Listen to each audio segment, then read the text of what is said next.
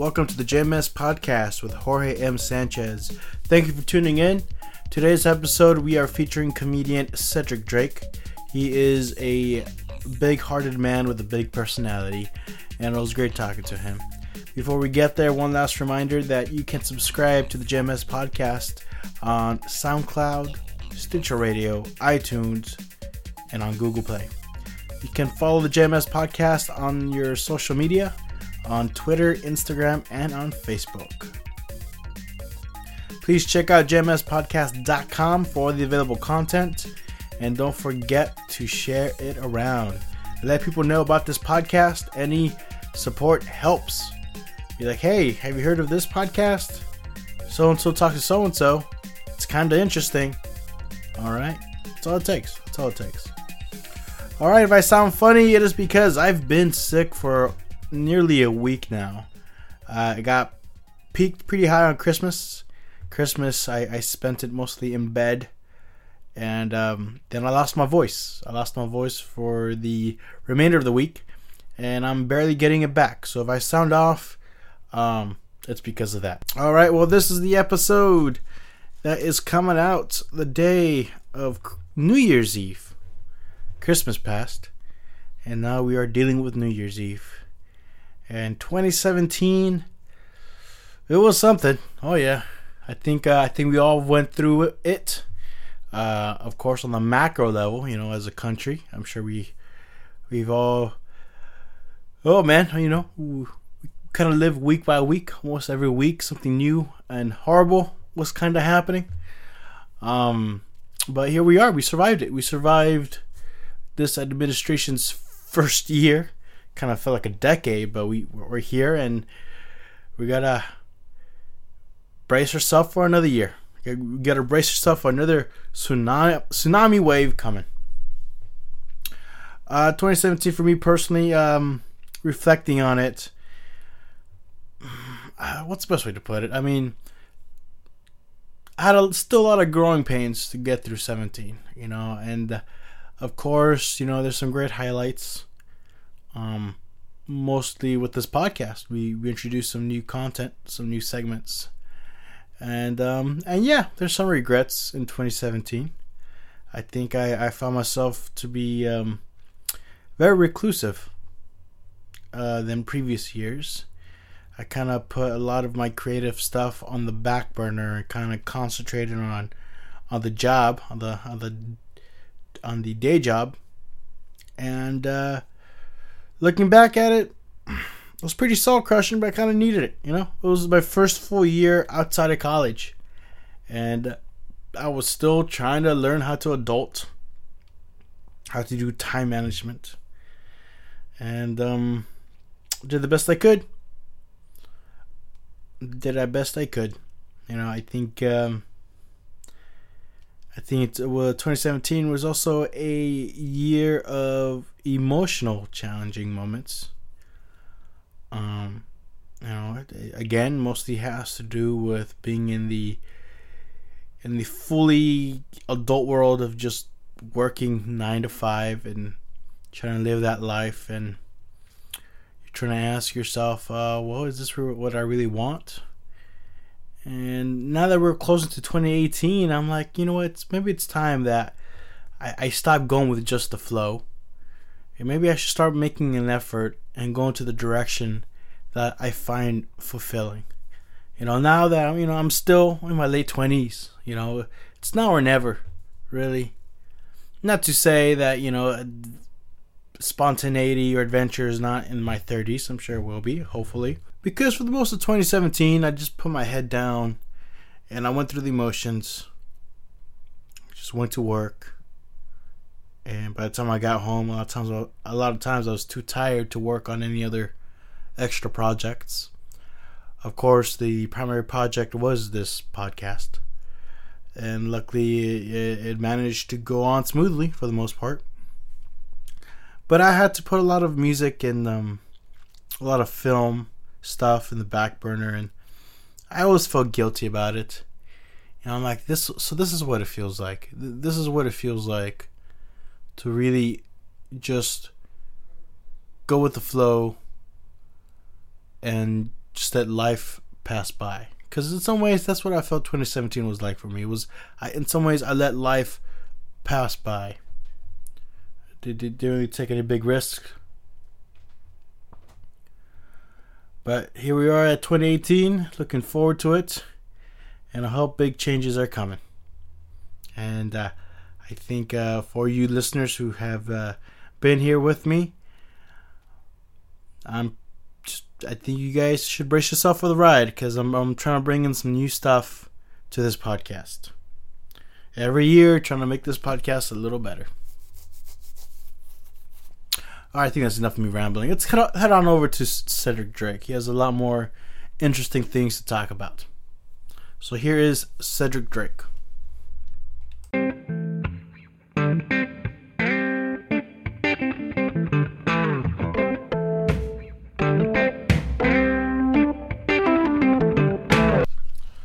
That's an interesting name, Cedric Drake. Is that your stage name, or is that your? That's my real name. Drake. Yeah, I was actually thinking about doing Big Ced, but doing what? Doing a stage name as Big Ced. Big Ced. Big Ced. So everybody calls me Big Ced. All my friends call me Big Ced. But then I was like, you know what? I have a really cool name. And a lot of my other friends talk me down the ledge on calling me Big Ced, so I go by Cedric Drake. Mm-hmm. Like all my Twitter handles and stuff is like @BigCedComedy or stuff like that. But Cedric Drake, I think, sounds pretty good. Plus, that's cool. That's cool with me. Yeah. Interesting thing is that we have a mutual acquaintance friend, kinda. Yeah. At San Jose State University. Yeah. That was Fred Guest. Fred Guest. Yeah, I remember when I was attending San Jose State University, and I told Fred Guest, who's really cool, who works there. He's amazing. Currently, that I do comedy, and he goes, "Oh, you know what? Do you know Cedric Drake?" And for the longest time, I didn't. We had seen each other like in passing, but we never talked. Well, the way he talks about it, he really took a liking. Oh, I love him. Yeah. We know. I mean, because he actually was a student at the time I was a student. Because and we both like would just hang out and talk about movies and talk about comedy and talk about a whole bunch of stuff. He's kind of one of the reasons why I wanted to kind of like get into comedy, because I at that time when I was like 23, 24, I was like a chicken. I wasn't gonna do it. But he was like, "Yeah, man, you're really funny. Like, you should try it." And eventually I did, and he was really happy when I told him that I had started doing comedy. He's like, "I told you should have done it a while ago." I was like, okay. Whatever, dude. What were you going to San Jose State for? I majored in radio, television, and film. Oh, so the same thing I went for. Yeah, RTVF. What year was this? I graduated in 2009. 2009. Yeah. Okay. So, yeah, I was there from 2003 to 2009. I was there for 6 years.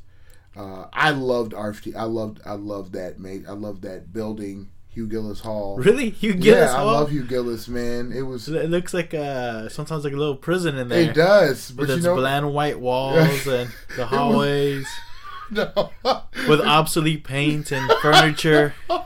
Sometimes equipment.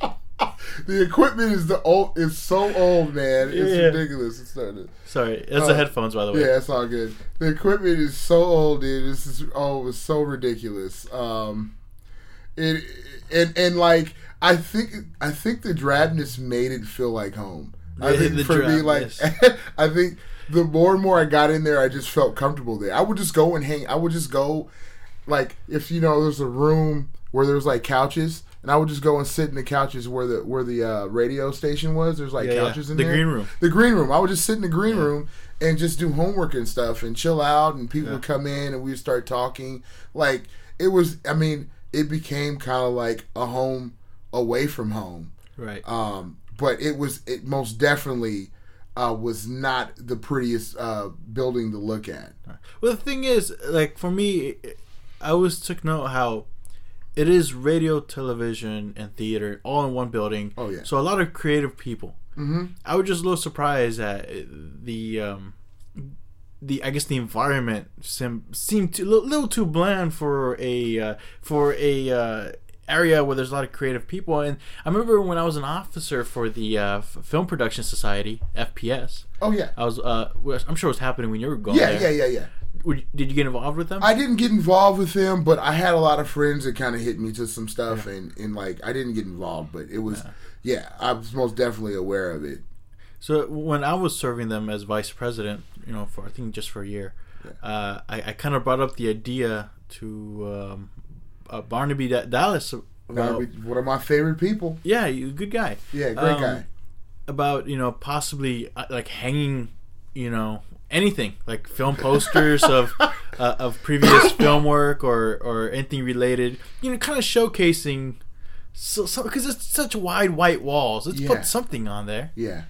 You know what I'm saying? But I guess it was whole politics because it had to do with the grounds people who do. I guess it's a separate department in the university. Yeah, they're called, but they're the ones who ultimately decide what gets what gets put on the walls.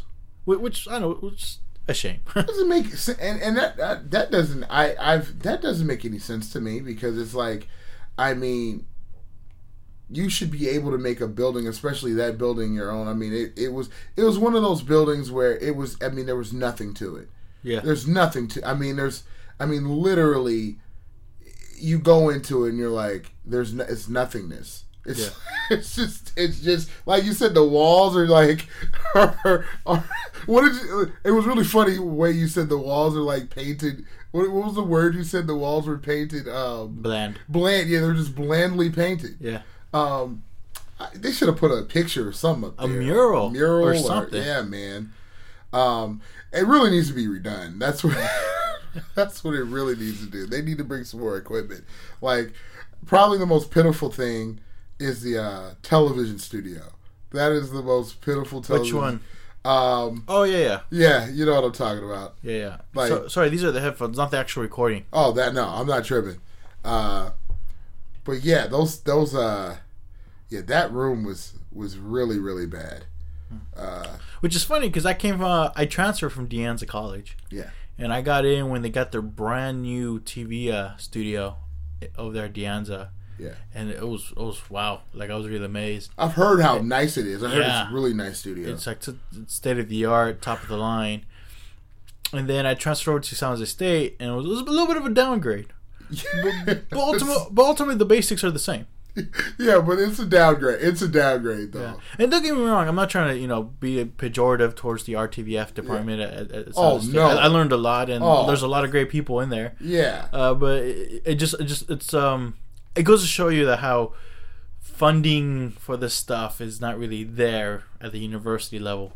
Oh yeah. And you can see that when you walk through different buildings of that campus. Like some of those buildings are extremely nice. Yeah. Like the business building or the journalism building. I was like, yeah, wow. Man, the journalism building's amazing. Yeah, they got great photography along the walls and stuff like that. Cool. the library. It's those places are beautifully built, nicely built. Mm-hmm. But when you go into and Hugh Gillis is one of the oldest buildings at San Jose State. It's one of the older buildings. And prestigious, because they had a lot of groundbreaking stuff. Like, I believe Luis Valdez did his Latino Chicano theater there. I was there for that. I remember when he did that. Mm. I remember I went to a lot of the theater productions there when they did Angels in America. Mm-hmm. Which was really, really great production they did. It got a lot of acclaim actually, and they did a really good job. They just had, as a matter of fact, I talked to I don't know, was on there when you were there? She's still there. She's still there. Laura is amazing. She taught me a lot about acting. That's funny. I had a different experience with her. Did you? Yeah. Me and her have a good relationship. I mean, don't get me wrong. I never had her as a teacher. Yeah. But the few times I've met her, I was like, okay, I don't know if this person's really balanced right now. I try to stay away. I remember one time. That is true. So one time for Scotty, she came by. I believe it was during CineQuest. She stopped by my Wednesday mic. Yeah. Right? And I think I was wearing exactly this, which is just the SJSU hooded sweater. And I'm just setting up to start the open mic at Frascati, and she was there in line with another one of her students. And one of the students knew me, and she was like, "Oh, cool, what are you doing here?" I was like, "Oh, I'm doing the stand-up thing." Yeah. And she like, "Oh, you do stand-up?" No, this was not. It was someone else. See, sometimes those theater teachers get me all mixed up, but they have the same amount of craziness. Was it Warmer? Was it what's her name? I forgot her name. Blonde? Is she blonde? No, not blonde. Okay. Also brunette. But anyway, she goes. So she goes, "Oh, you do stand-up?" I was like, "Yeah." Then she looks at me up and down. She goes, "Wearing that?" And I was like, "Yeah." Like what is this, 1980 stand-up? Am I supposed to wear like the sports jacket, and perform stand-up? We're at open mic. This isn't like. Yeah. But it just tells you, like, sometimes in theater, like, everything has to be, I don't know, theater-esque. Yeah. And I guess there's a certain way a stand-up's supposed to be dressed when performing. It really got to me. I was like, what the fuck is that supposed to be? I don't get it. I don't get that shit either. I mean, my thing is, I see stand-ups wearing fucking, like, basketball shorts and, like, I mean, I've always been a person. If I'm going to be on stage, I want to be as comfortable as possible. Yeah. I don't care what I wear. That's funny. Like, I've had other people tell me that in certain, like, in other aspects, like my girlfriend's like, you need to dress better when you're on stage. And I was like, okay, maybe I do, but like, I'd rather just be comfortable. Like, I'm not wearing a suit on stage. I know some comedians do. Some comedians are okay with that, wearing suits and stuff. But I want to be comfortable, man. I want to be able to explore the space. And I can't explore the space in a 3-piece suit. Yeah. Like, well, the only time I dress, a little flashy will be on showcases, maybe. Yeah, me too. But I mean, I'm not to a point where I'm like wearing a suit or anything like that. Well, it needs to reflect your personality as well. Yeah. Yeah, I think so. Like, there are some comedians that I look at, and like, this is a dude named Chris John, and he's hilarious. Yeah, and he real mellow, funny guy. Yeah, and his attire fits who he is. Like, it should.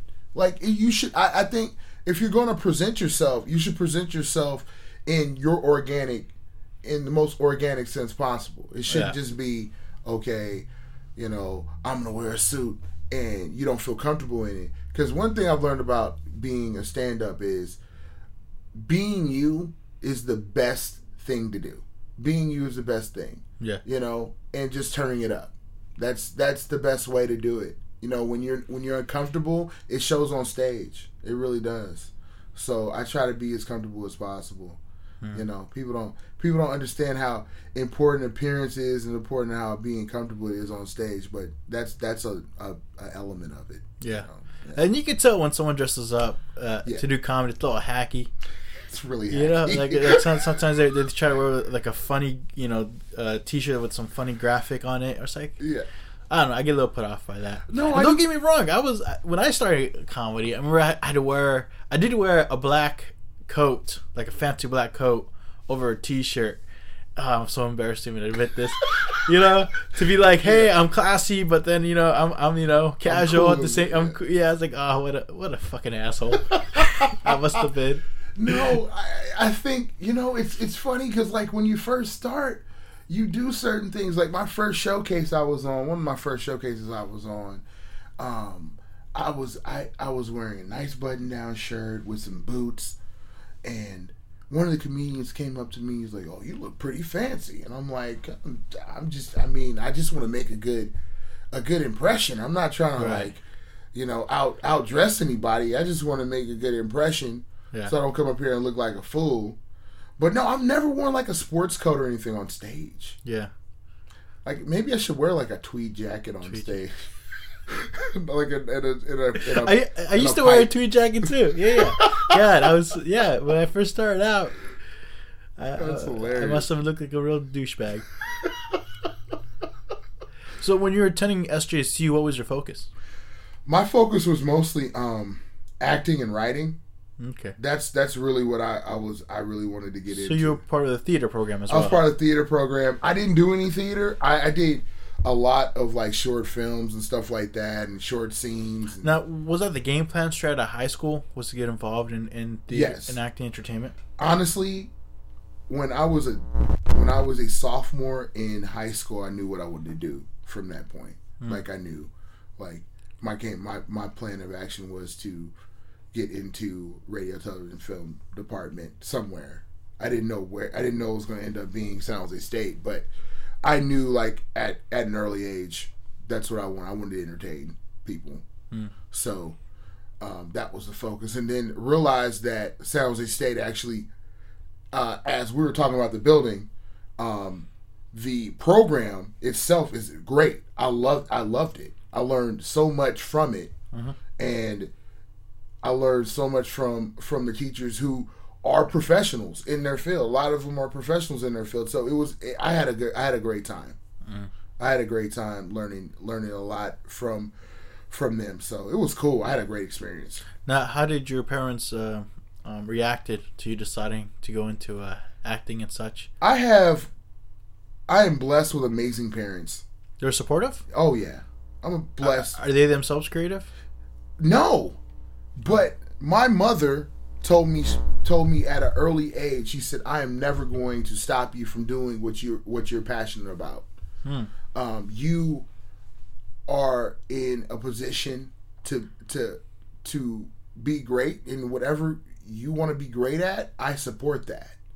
She's like, "I just want you to be great at something," and that really made me happy. Both parents were like, "No, we're never going to stomp on what you want to do."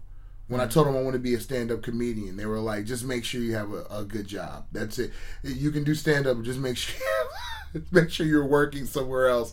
Do not just rely on stand-up." And that's all they told me. Like they're incredible, man. What line of work are your folks? My dad is a PE teacher.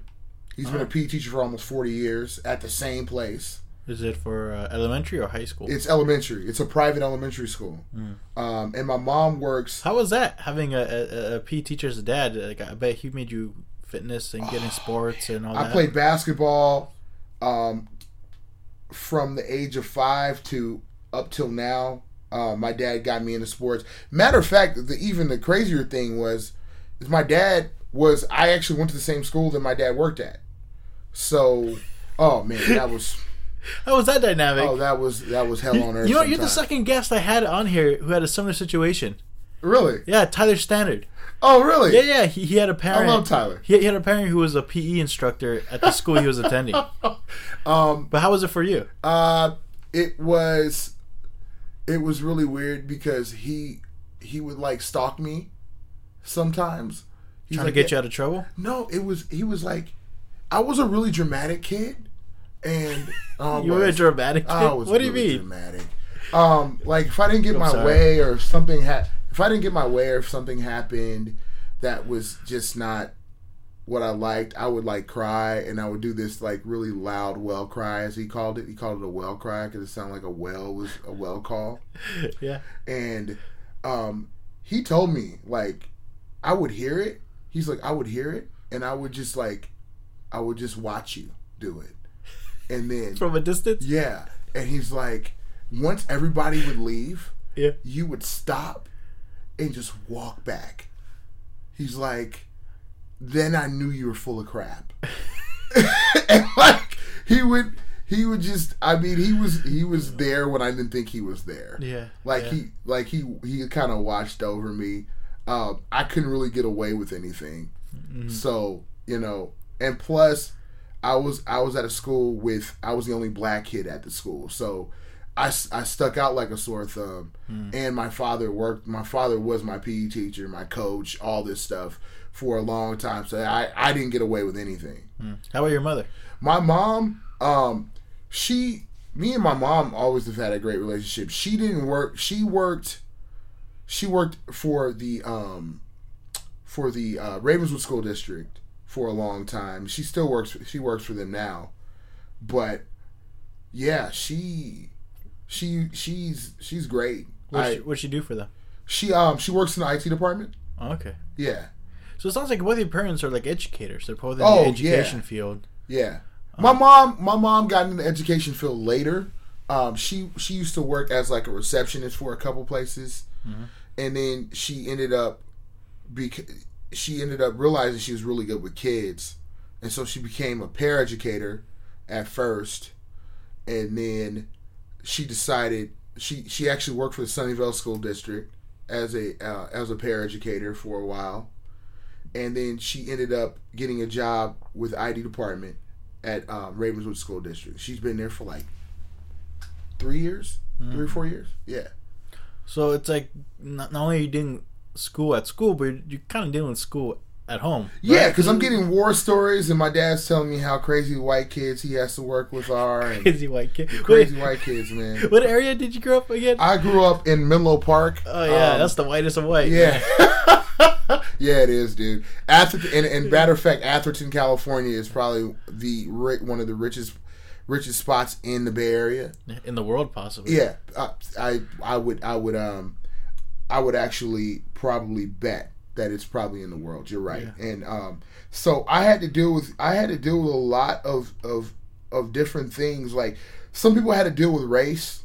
I had to deal with a lot of classism. I didn't really get a lot of racial stuff. I got a lot of kids, their nose turned up in me because I didn't have certain things. So, people don't realize things affect you certain ways. Race didn't affect me too much because my friends were pretty accepting of me of being black, and plus a lot of the kids that I went to elementary school with, I went to high school with. So I had known them since I was like 4 years old. But when kids started to get BMWs and Escalades and expensive stuff, in high school, that's where the divide came. Because I didn't have that. And my parents made me know, like, you're not rich. Like, you might go to a rich school, but you're not rich. And that helped me a lot, actually. How so? Because it grounded me, and it made me realize that it took pressure off of me, because I could just be myself. You didn't have to pretend. I didn't have to pretend. Yeah. And I thought that was beautiful. I thought that was great that they always constantly made sure, like, look, you're not rich, and you're not going to pretend to be yourself. And that was a great lesson, because now I deal with people. I deal with everyone the same way. I try to be the same person all the time. And that's helped me a lot. I don't put on any facades or anything like that. There was a lot of kids who didn't have money that went to school with me that put on a lot of facades, and they still do. It's exhausting. It is exhausting. It's like, I wasn't necessarily one of those kids, but there were kind of a couple scenarios where I was like, I think I'm a little over my head here. Go with the flow. It is when you try to assimilate. Right. Into a culture of people, sometimes when you try too hard, it just becomes. It's tiresome. Yeah. It's just tiresome.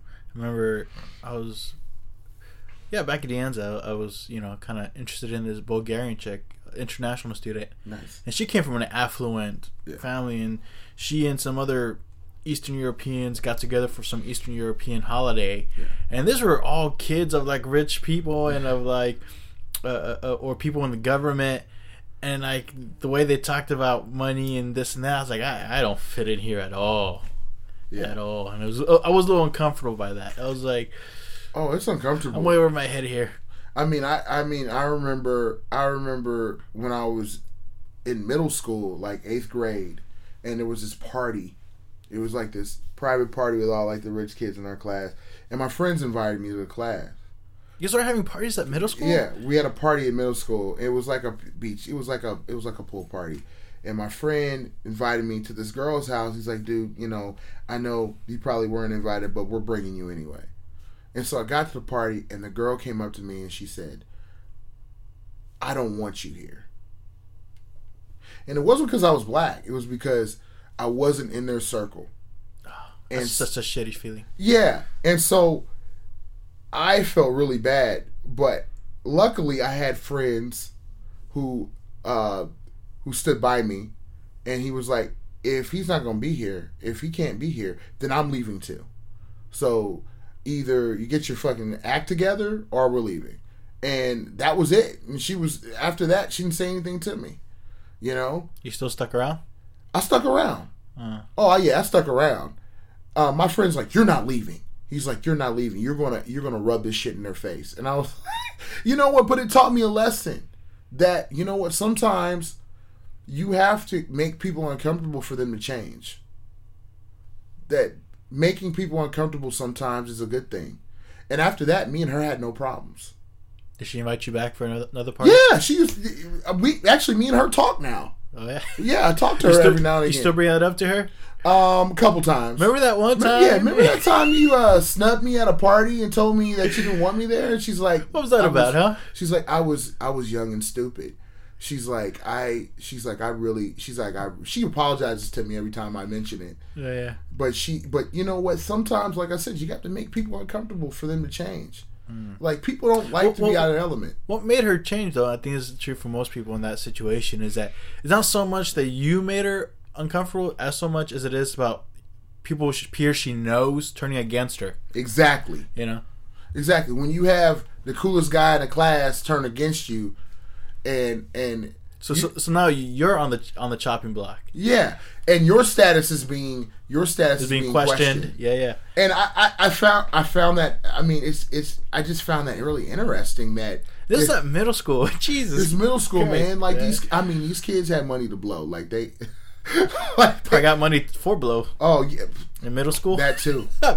No, seriously, it's one of those situations where you never know, man. There was so much drugs in my high school. There were kids doing partying, all types of stuff. Kids were drinking. Yeah, but it's first class drugs, isn't it? Isn't it like Adderall and shit? No, it's like first class. Yeah, cocaine. At that time, cocaine. I don't know about Adderall. Adderall's become kind of a newer thing. Has it? Maybe. I don't. I figure half those people in Menlo Park are drugged up in some prescription pills. Oh yeah. You know what's crazy though? I'll tell you something really crazy. So this is how rich kids are. So, and this one kid was so smart. We had this like genius level kid at my school, and he was incredible with computers. He somehow hacked into the DMV database and was able to create a fake ID that passed anywhere. How old was he? This kid was like 16. 15 or 16. Yeah. It was amazing. We have kids from public schools, because a lot of my friends were in the public school system, and they would come to my school, and I'm like, what are you doing here? Oh, nothing, man. I was like, no, you're gonna get a fake ID, right? I knew what was going on. Yeah. He was like, how did you know? I was like, the kid has bragged. The kid used to brag. Yeah. Like, yeah, I'm getting money. And that's how they get caught, when they start bragging. Hand over fist. Yeah. So then one of my really good friends was like, you know what? I'm going to get involved. So he strong-armed the kid and said, I'm going to kick your ass if you don't give me a percentage, because I'm going to get you a whole bunch of kids from the public school. Yeah, he saw a business opportunity. Oh yeah, and he capitalized on it. And he ended up getting in trouble. Yeah. He ended up just getting suspended. He actually didn't get any legal action. The other kid, the kid who did it, got legal action and still got into Princeton University. Probably hacked into their database to get in there. I don't know. Or he probably wrote this dissertation about how he became a businessman through hacking through. Well, then again, you don't know their parents. You don't know how much power their parents have and influence of those kind of decisions. I had parents, like some of the parents owned or were shareholders in Oracle. Some, old money people. Yeah. Like one of my friends used to own. One of my friend's my friend's parents' family used to own Coca-Cola. It's like, what? I mean, dude, that's old money. Yeah.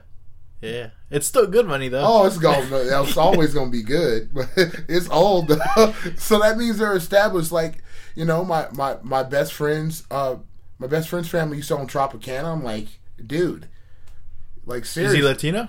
No. I knew it. He's Jewish. Of course. It was hilarious though. Like I'm not sure if you're late, but sometimes like I find myself looking like ethnic centric products. I'm like, I got a feeling that a Latino didn't make this. I got a feeling, some white guy in some business office is putting this thing together. Like it's like the Gorilla Gel or whatever that gel is. Like, it's like, the Latinos will love this. Like, my brother actually uses it sometimes. Yeah. my brother's best friend who's Latino, he uses it all the time. That's why I even said it. I'm like, Tropicana juice, super unhealthy. I'm sure it's the white people giving this to our community, dude. Seriously, I mean, oh man, that's hilarious. It's like you know how the government kind of pushed drugs into the African American communities in the 80s? Yeah. I think right now the government or certain people in corporate world, in the corporate business, are pushing unhealthy food into like minority communities. Oh yeah, and like even on like a funnier extreme, I was watching this documentary about the hair business. Actually, it's called Good Hair. It's actually a Chris Rock movie, and he was saying how these corporations were making these hair products that were like killing black women's hair because they were burning their scalp and all this stuff. Like Jesus, the government is just like, they hit everybody from different angles, man. It's just not just food, right? It's food and alcohol and drugs. It's they'll fuck up your hair. They'll fuck up your hair, their scalp and shit. You'll have like fucking streaks going down your hair and shit. So here you are. You grew up in a place of affluence. Yeah. You decided to study acting. Yeah. San Jose State. Sounds like you had a good time at San Jose State. I did. So once you graduate, what was the game plan? My game plan was to move to. I wanted to move to LA. It didn't. Everything okay there? So I did. Yeah. I didn't want to. You looked over your phone. Yeah, I had to look at my phone because I keep getting blown up, and I'm trying to like hide it so I don't look at it. That's why I put mine on airplane mode. Yeah, I'm just gonna. Yeah, that I actually have it covered now, so I can't see whoever's calling me. It's so funny how we. For me, when I hear a ring, sometimes even a phantom vibration on my pants, I have to go look at it. Yeah. So, and I really don't want to look at it because it's some stupid shit. It's really some stupid stuff. So, basically, my game plan was to move to LA. I used to work for the Apple Store in Palo Alto. At the Genius Bar? No, I was a specialist. I started off as a it was a position that doesn't exist anymore. It was called the concierge. And all I would do is just greet people, say hello, make sure they got to where they needed to go. Yeah. And I was there at the Apple Store for 5 years, but my plan was... At University Street, right? On University Avenue, yeah. And I decided to try to save some money up and move. And I had saved enough money up to move, and me and my friend that I worked with were going to move. And that ended up not working out. What happened? The guy, the boss my boss just didn't like me. Like, I was really good at my job, but he personally did not like me. And when your boss doesn't like you, yeah, it's really nothing you can do about it. Uh-huh. Like, you can try to suck up to him, you can try to like change your attitude, but once you're in their shit house, it's nothing you can do. So me and him just didn't get along. So I ended up leaving there, and I still had money saved, and I ended up going to Nordstrom, where I was able to transfer to LA eventually. And I got there, and then that situation didn't work out because I lived with someone that was absolutely toxic. And sounds like someone from LA for sure. Oh yeah. What part of LA did you move into? Marina Del Rey. So, okay. Really nice area. My childhood friend I moved in with, because he was like, yeah, dude, you can move in with me for a couple months and save some more money, and, eventually you can move in your own place. And that didn't work out. He was heavily on drugs. Mm-hmm. The situation was terrible, and it taught me a lot about just being choosing where you stay, choosing who you're with wisely. Yeah, you know what? I'm recently doing that myself. I'm becoming more selective now. Yeah. Even on Facebook, I found myself unfollowing quite a few people. Me too. And I was like, "What took me so long?" And is this an area that we're just getting older? And Yeah. we're putting up with less bullshit now. Yeah, I think it is. I think. How come I wasn't like this before? Would have saved me a lot of trouble. Well, when I was younger, I was a people pleaser. I tell people this all the time. Like I wanted everybody to like me. Now that I'm 33 years old, I'm like, fuck that. I just want to meet people that are going to enhance me and going to make me better as a person. Especially being in comedy has really made me aware of that. Like, you have to be around the people that are positive for you. Yeah. Like, if you're around negativity, it doesn't help. On top of that, you also have to be a positive factor to them. Exactly. Which is where I fail most of the time.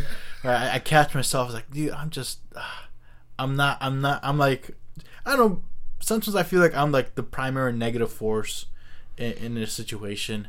And I'm like before, I think, but I'm more, how's the word I'm looking for? I'm more aware of it now than before.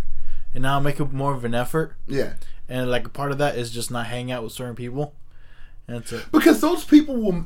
The thing is too, like sometimes you might feel like you're being the negative person, but once you get away from from those people that you're around, you realize like I'm not that negative as I used to be. Like, like sometimes it's just getting out of like a situation.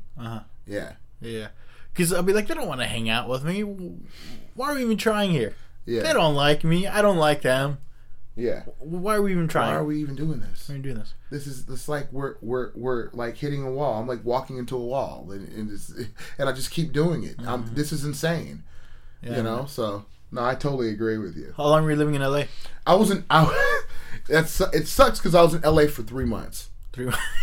like that's what's like. It was that bad. Wow. Oh no, man. I mean, like I lived in a I don't care about telling this story because he's not going to listen to this shit. So I lived in a really nice townhouse. There was an actual basically a loft upstairs, no door. Just you go upstairs and there's just this loft, this area, basically an office area, loft area, and it was open so you could hear TV, you could hear everything. It wasn't closed, so. He had told me, "Oh, you're gonna have a room. Everything you're gonna be good." There was already another dude staying there. Like he sprung it to me when I got there. He's like, "Oh, actually, you know, my friend's actually gonna stay. He's actually paying rent. This and that." Dude never paid rent, and so I stayed up in the loft, and I'd go to sleep early because I had to get up like at 7:00 and get to work at 8. So I would have to get up early and. My friend would be up all night watching TV, just blasted. He did dabs. He smoked weed all day. So he'd be throwing pillows at me at like 3:00 in the morning because he's like, "You're snoring and I'm trying to watch TV." Like it was a shit show, and it just got to a point where I got depressed. I got really depressed, and I just said, "I can't do this anymore. I gotta go. I'd rather just be home and just." You know, and then that's the journey. So I'm trying to get back to LA now. How was the ride back home? It was okay. Yeah, it was cool. The ride back home was cool. I mean, like, did you feel like not something that you failed necessarily, but it was just a shitty situation that you didn't expect? I felt sprung relieved. On you. Relieved? Yeah, I felt relieved. I felt like, you know what, as much as I felt a little dejected, I felt like it was the best situation for me to do. I felt like I was preserving myself at that point. And, you know, I talked to my parents about it and they told me, they were like, you know what? You should not feel ashamed for trying to get out of a situation that was toxic. Like, you can come back from this. You know, I had a couple friends say, I had the friend that I stayed with and another friend that lived in LA. They both told me, "Oh, well, you failed. You gave up." Straight up? Straight up. They went at you like that? They went at me like that. Jesus. Because one of the friends didn't understand how bad the situation was. And my own brother was like, dude, he went through some fucked up shit. Like, give him a break. Like, he needed to come back. And then the other guy was just mad that the guy I stayed with was just mad that basically I won. He was pissed off that he knew that I had made the right decision. He even told me that later. He's like, I wasn't right for anyone at that point. He's like, you made the right decision. You didn't quit. He's like, I wasn't in a great state. And, you know, it took him a while to admit that, but like, that shit hurt though. Like, oh, like you straight up gave up. You failed. And I'm like, fuck you. Like, I was pissed. I was upset because I was like, no, I didn't. Like, I didn't feel like I got a chance to even do stuff because it was just constant strain on me. He'd have guys, so he was like, his friends were like hoodlums from like freaking Inglewood, and he would have guys come through just being loud on purpose while I was trying to sleep. Yeah, they were fucking with you. Just fucking with me on purpose. Yeah. And like they never like, they were always cool with me, but he would deliberately do shit to just try to just fuck up my situation. So, you know, you live and you learn. I feel like you got to go through experiences. Yeah. Not like that, but you got to go through experiences to learn what you don't like or what you like, you know, so now that you're planning to go there again, you're more prepared now. Oh, yeah. Yeah. Now, were you doing comedy at that time? No, but the funny thing is that it like we it's kind of an arc to this because we have Fred who was putting comedy in my ear. Yeah. And then, by the way, it wasn't Fred who was giving you a hard time in LA, was it? No. I'm just kidding. Fred would never do that. Fred is awesome. I had him here on this podcast. Did you know that? Oh, you did? Yeah. Fred's an interesting guy. Real interesting Super guy. Interesting, and he knows... Super smart. Oh, he knows so much about just random shit. And he's funny. He's so hilarious, dude. Yeah, he should be doing stand-up. Oh, he should. He's awesome, and he loves stand-up, so... Yeah. But, yeah, so... What ended up... So, where were we at? Oh, yeah. You said there's an arc to this story. So, it's arc to this. So, when I actually was in L.A., when I worked at Nordstrom, there was a guy that worked at a restaurant in Nordstrom, and he was a comedian, and he kept on telling me, he's like, dude, his name was Eric, and he's like, dude, you need to try stand-up. He's like, it seems like you really love it. It seems like you like it. He's like, I do this room every Tuesday at this bar, actually right down the road. And I was like, whatever. But he just, every day he was like, dude, he's like, this is what you should do. Just write. Just write some stuff. Don't think about it, just write. So I started writing when I was in LA, but I still didn't try it. And once I left, I kept writing. A lot of it, as you know, is just garbage. When you write stuff, like sometimes when I put stuff to paper, pen to paper, I'm just like, oh, this is trash. Yeah. But a lot of it, I still feel that way on my new stuff. I was like, where did this come from? Me too. Oh yeah, I wrote some stuff the other day. I was like, why the fuck did I write this shit? Yeah. Like, why did I write this? But so it's like, it's fucked up shit, but you perform it expecting laughs. It's like I'm killing them with this shit. Yeah. I'm gonna kill them with this, and knowing that it's fucked up. Yeah. So I just kept writing, and then like 2 years later, I'm dating my current girlfriend, and I'm not really doing anything, and she's like, "You don't do shit." She's like, "You don't do anything. You don't have a hobby. Like your hobby is playing video games and watching movies." I was like, "That's a great hobby." So she found you boring. So she started to find me boring, but she also was just like, what do you want to do with yourself? Yeah. Like, what do you want to do with yourself? I was like, I always wanted to try stand-up. She's like, then fucking do it. She did, just like verbatim, she's like, fucking do it. She's a fucking keeper. She is a keeper. Are you still with her? I'm still with her. Damn. She told me. Because she could have easily just left you, but instead she made an effort to help you, do what you want to do. Exactly. And she told me straight up, she looked me in my eye and she said, I don't think you're going to do it, but you should. She said, you need to get a date, you need to make a date, and you need to go. And I said, okay. Then I said, you know what? I'm gonna talk to someone that I know that's in stand up, and I'm gonna ask him some questions about it before I decide. And it was Nate Spears. Nate Spears. Nate Spears. Yeah. You know Nate. And so you knew him? I've known Nate since he was like 15. He went to school with you? He went to MA, Menlo Atherton High School. I went to Menlo School. Oh. So I've known him for a long time. He lived in the same neighborhood. So I've known him for a long time. And so I met up with him, and I've worked with him. I've worked with him before in like an after school a summer program. So we've known each other for a long time. Uh-huh. So I asked him I asked him about stand up, and he told me about Woodham's Lounge. And he's like, just show up. And okay, I was like, okay, I'll show up. So I gave myself a date, January 4th, 2016. And I went. And Nate was supposed to meet me there. And I was like, why is he not here? He's supposed to meet me. And he's like, dude, I can't make it. And I'm like, this is before I walked in the building.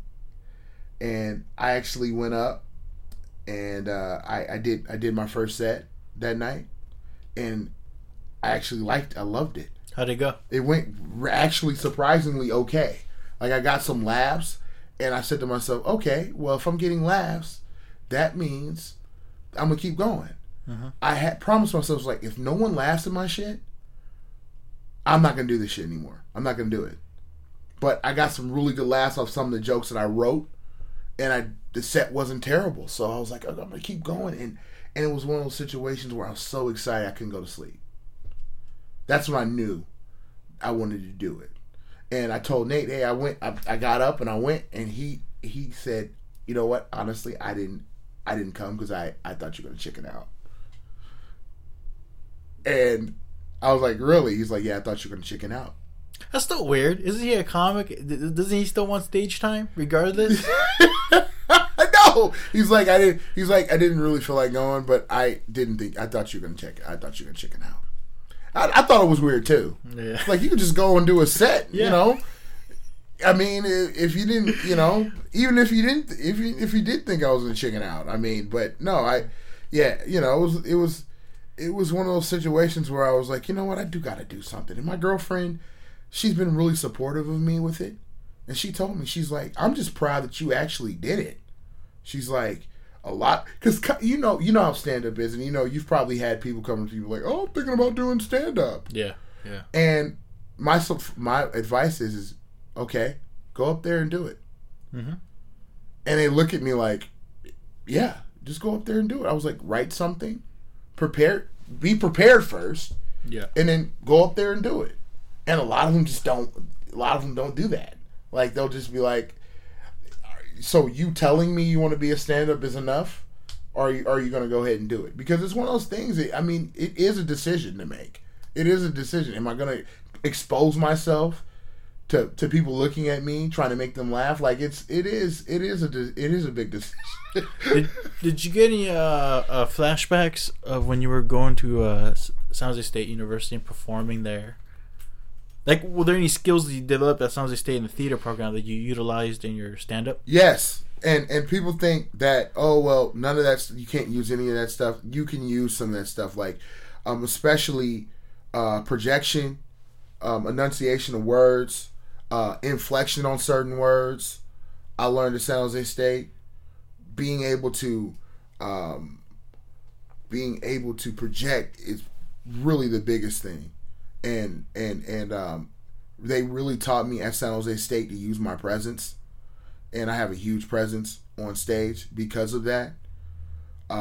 That's the biggest thing, is just being able to use the advantages you have vocally. Because I took a few vocal classes for theater. That helped a lot. That really did. You know, just being able to project and also react and highlight certain words in the way I'm saying it, and that really did help a lot. Yeah, it's helped a lot.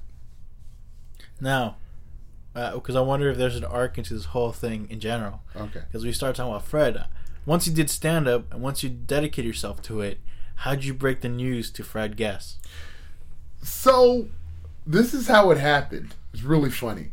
I put my first picture up of me at Caravan, and Fred sent me a message, and he was like, "You're finally." He's like, "You're finally doing it," and I was like, "Yeah." He's like, "It took you long enough." He's like, "It took you long enough," and I was like, "Yeah." I wasn't sure if I want to expose myself like that. He's like, "You gotta fucking just try shit sometimes. You don't he told me that. He's like, you just gotta try shit sometimes. You can't worry about how it's gonna make you feel. Like, you might end up loving it if you just try it." And he was 100% correct. So yeah, there is an arc there. Mm-hmm. So yeah, my thing is just, if you want to do something, try it. If you suck at it, or if you are uncomfortable by it, maybe that'll help you get over the hump. Sometimes things aren't just going to be handed to you. Sometimes you just got to do it and see what happens. So. Well, you've gone on to be performing in variety of places. People know who you are now among the comedy circuit.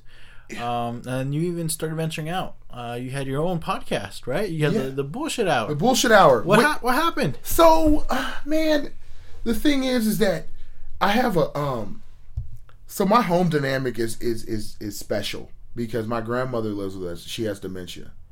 It was getting to a point where I would have guests over, and it would be kind of hectic, and the home dynamic just overall wasn't happening great with me having guests over.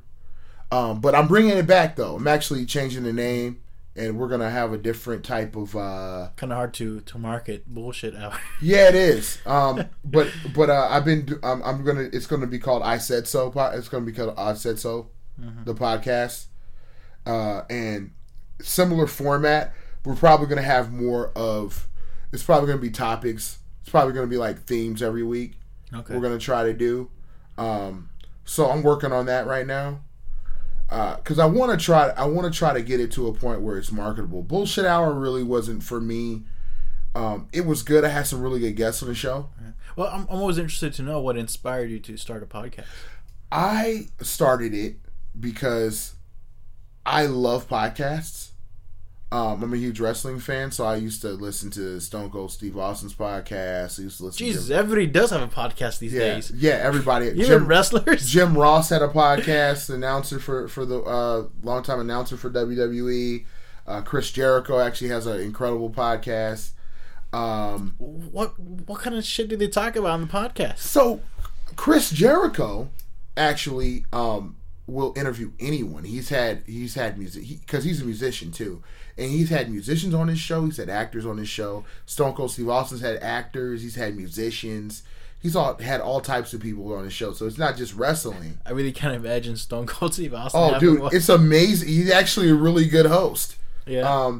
But the reason why I got into it is because I just, I love, especially with comedians and entertainers of all sorts, I just like getting into their heads and seeing, why do you do this? What's your motivation for this? Like what made you want to become a comedian? What made you want to become a musician or, an actor or whatever? I love that stuff. I love that, inside stuff. I've always been a fan of that. I've always been a fan of the director cut in DVDs. I've always been a fan of that type of stuff. So I love asking questions like that. So making the Bullshit Hour is just a way of just cutting the bullshit and talking about whatever was on your mind and kind of steering questions to kind of like certain themes I wanted to make. But I loved it, man. It's fun. It's the funnest thing, as you can tell. Like, we're having fun right now. I had so much fun doing it. It can be fun, yeah. Yeah. It can be a little nerve-wracking too. Yeah. How many episodes did you get through? I had 10 episodes. Okay. I had 10 episodes. I had some pretty good guests. You do something also differently. I guess you're doing wine reviews. I do. Yeah, man. I'm glad you mentioned that. I do a. We have a. What's YouTube. that about? We have so I got into wine with my current girlfriend. You guys are wine connoisseurs? Yeah, she changed me into. I used to hate wine. I hated it. I thought it tastes gross. I thought I thought it sucked. Kind of what you were drinking? What 7-Eleven wine or something? I was drinking some $2 Chuck, man. some like Carlo Rossi, the one with the handle, the big one with the handle. Like I was drinking crappy wine like that with my friend, eating Chinese food and Carlo Rossi. That's what we would do. Yeah. Or boxed wine. Yeah, boxed wine too. So that's wine could be good if it's from the right place. Yeah, for the right price. So you gotta. Sometimes they're too expensive. You gotta like it. So yeah, and that's what ended up happening is that I was at at dinner with her family, and her dad, who's a very persuasive gentleman, he was like, we drink wine here. And we're a wine drinking family. Yeah, and he put a glass of wine in front of me. They shun down on the beer drinking family. Yeah, exactly. They don't have any beer in the house. He put the wine. He's like, you're gonna drink this wine. He's a big dude too. He forced me, and my girlfriend's like, we didn't force you. You know, no, you forced me. You put the wine in my face. Put the wine and the gun on the table. Yeah, exactly. It's like a knife. It's like a big. You're drinking this wine. Had a knife in his hand. Whether you like it or not, you're drinking this wine. And so, do they have vineyards? They have vineyards at their house. That makes sense. Now. They live in Tracy, so they actually have like a really small vineyard. Yeah, and they live really close to Livermore, which is a huge wine country, right? In Livermore, so that must be such a rewarding thing, though, is to drink something that you grew in your backyard, dude. It's amazing. Like what they did too is that they would grow vines, and actually they would sell to Gallo Wines. So they grow vines, and they were thinking about selling them to Gallo Wines because of that. What is that? Gallo is a company, huge wine company. They actually make E&J. They're the company that makes. I'm not a wine guy. I have no idea. E&J is actually a cognac type drink. It's a hard liquor. They make E&J. See, this is why I got to watch your YouTube. You got to. It's wine funny reviews, because I'm totally not informed of these company names.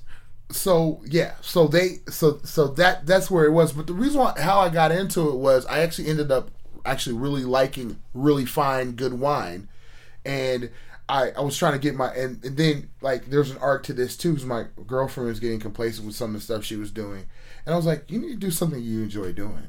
Oh, so it's the other foot around. Yeah. So I was not you telling her, you're boring. Do something. Exactly. So I told her, I was like, look. Which makes you a keeper as well. Yeah. Thank you. I told her, look. I was like, you love wine. You work at a winery. You know the process of winemaking. Mm-hmm. You should do a YouTube channel, and it should have some comedy elements to it, so it's not totally stupid. It's not totally boring, because I've watched YouTube channels that have to do with wine, and it's really boring. So I was like, I'm a comedian.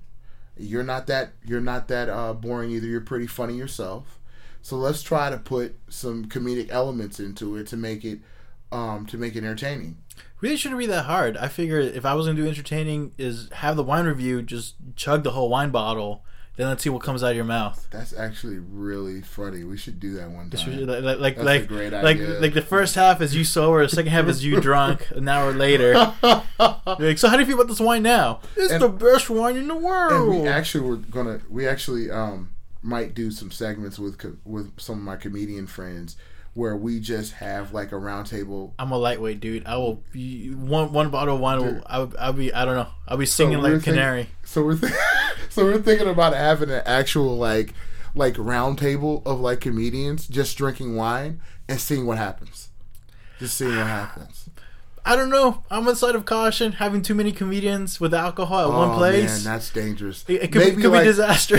So we're thinking like two like just me and another comedian for that. Actually, my girlfriend said the same thing. She's like, I don't want. There's gonna be a lot of dick jokes around that table. There's gonna be a lot of dick jokes. Yeah. A lot. You have all the female comedians, but if you still get them drunk, there'll be a lot of dick jokes. Yeah, I was. Alex Love. Oh yeah. So we put she doesn't drink wine. She drinks just like hard liquor. That's why she's a badass, dude. Yeah, she's a badass, man. She's like She's like, I drink. She's like, I drink whiskey. I was like, okay, well, I drink wine. That's the difference between me and you. By the way, how'd you meet your gal, if you mind me asking? Because it sounds like she's a very integral part of your life. I met her online. I met her on Match.com. That works? Dude, it worked for me. Man. I was surprised. See, I'm almost behind tech. I'm like, I don't know. I don't know. It's weird. I don't think it's for everybody. I don't think it's for everybody. I'm putting myself out there like a product on eBay. You know?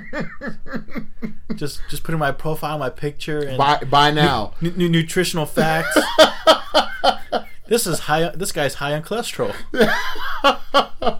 How much would you bid for that guy? I don't know. It's like I'm high on have self-esteem issues, low on issues. He may be good looking, but he does have some emotional scars. It's like cash low, bad credit. Credit. Okay, it'll be like a Yelp review with it. No. I dated this guy for like a month. He's all right. 3 stars. Yeah, he took me to a nice restaurant. He paid. I guess he's okay. That's probably the future of dating, man. I don't know. Dude, I'm telling you. But don't get me wrong, I do hear a lot of people saying they've met a lot of great long-term relationships through the websites. Yeah. I mean, it just depends. I just have my insecurities, that's all. No, and you should. Because, I mean, actually, if you think about it, this is the way society is turning. Like, people have a harder time meeting people in person. Yeah. Like, people just... It's easier for some people, especially people who are hard. It's hard for people to like open up to you in person and actually ask a person on a date. Why is that? Are we too guarded now? I think we are. I think also, the technology age fucked up communication all the way. I really do. I was talking to a friend about this. And I'm like, because this is part of evolution. Now people are going to meet each other online. And people like me who are not doing that, our genealogy is just gonna die with me. And you guys are gonna be weirdos. Not weirdos, but my family name was gonna die with me because I didn't make an effort to change with the technology to meet somebody. Yeah, but I was talking to somebody too. It's like when it first started, like people kind of frowned on the people that were doing online dating. Now, I don't know if it's changed, but like... It definitely has. Now it's socially acceptable to say, oh yeah, I met this person on Tinder, and it's not even a big deal anymore. Right. Like, I would say even 4 or 5 years ago, people would be like, oh, you met them on Tinder? Now it's like, yeah, I met them on Tinder. Oh, cool. Yeah. It's not even a big deal. I wonder if that's the story they get to their kids. How'd you meet Mom? Tinder. I swiped it, I swiped right. Does someone have a joke like that already? I don't know. I feel like I heard it before, maybe. There might be some jokes. There's a lot That's too easy. Somebody must have used that one already. Because the thing is, I try to avoid Tinder jokes because I feel like a lot of comedians try to make like forced Tinder jokes a lot. I got one, yeah. Do you? Not proud of it, but it does get the laughs when I need it to get laughs. That's good. When I'm bombing, just pull that one in my back pocket. Let me just pull this one out. I find myself doing that sometimes. Like, I hate this joke, but I know people like it. I was having a conversation with someone last night about that. I was like, I think every comedian has a joke where I'm like, this is the stupidest shit I've ever written. Yeah. And then you put it on stage and people love it. Yeah. And you're like, why do they like this stupid shit? Let me pull out this pun. Oh, fuck it. You guys happy now? Is this what you guys want? You guys want this to laugh? Like, I have a joke about Harry Potter that is like one of my best jokes. Yeah. But I know it's stupid. Yeah. But people love it. Like I love it because I know that it's a dumb joke, but it works. Yeah. I have a premise that shits on Harry Potter people, and it's very polarizing. Either I get people to laugh, or I get people just like silent ooh. I probably would laugh and then talk to you afterwards about it because I'm like a huge Harry Potter fan. Yeah. So like I've read all 7 books. I'm not ashamed. I'm laughing because you would be the target of the joke. That's what I'm the target. I don't care. Like I get shit. Like one time I was at an open mic in Los Angeles, and I was gonna do my Harry Potter joke at this mic, and this guy had this bit where he just shit on Harry Potter people for like the whole 5 minutes. You're making me realize how hacky I am now. You're not. It's not hacky. It was, and I felt like I'm not gonna do this shit. I'm not gonna do this joke in front. So I just did some other shit. But I was like, he was just shitting on Harry Potter. But it was hilarious, and it was really funny. I was like, I can't. Yeah. I can't follow that. All right, Cedric, it's been an hour. Cool. It's been an hour already? Yeah, man. Wow. Yeah. I've enjoyed myself. Well, I'm glad it was mutual. Yeah, cool. Good having you here. Before we go, where can people find you on the social media? So you can find me. You can most definitely find me on Instagram at Big Said Comedy. You can also find me on Twitter at Big Said Comedy. My CedricDrake.com is coming up pretty soon. That's going to be my comedy website. And you can also get me on Facebook, Cedric Drake. If you want to look up Cedric Drake on Facebook, SEDRIC, not CEDRIC. I know some people try to misspell my name, but it's SEDRIC, Cedric Drake.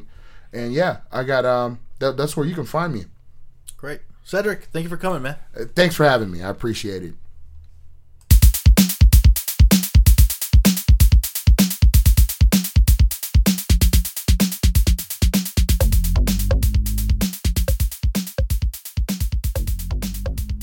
There you have it. That's Cedric Drake. I hope you guys enjoy that conversation. And once again, Happy New Year's. See you guys on 2018. Hope you guys spend your New Year's well. And see you next week. Have a good one.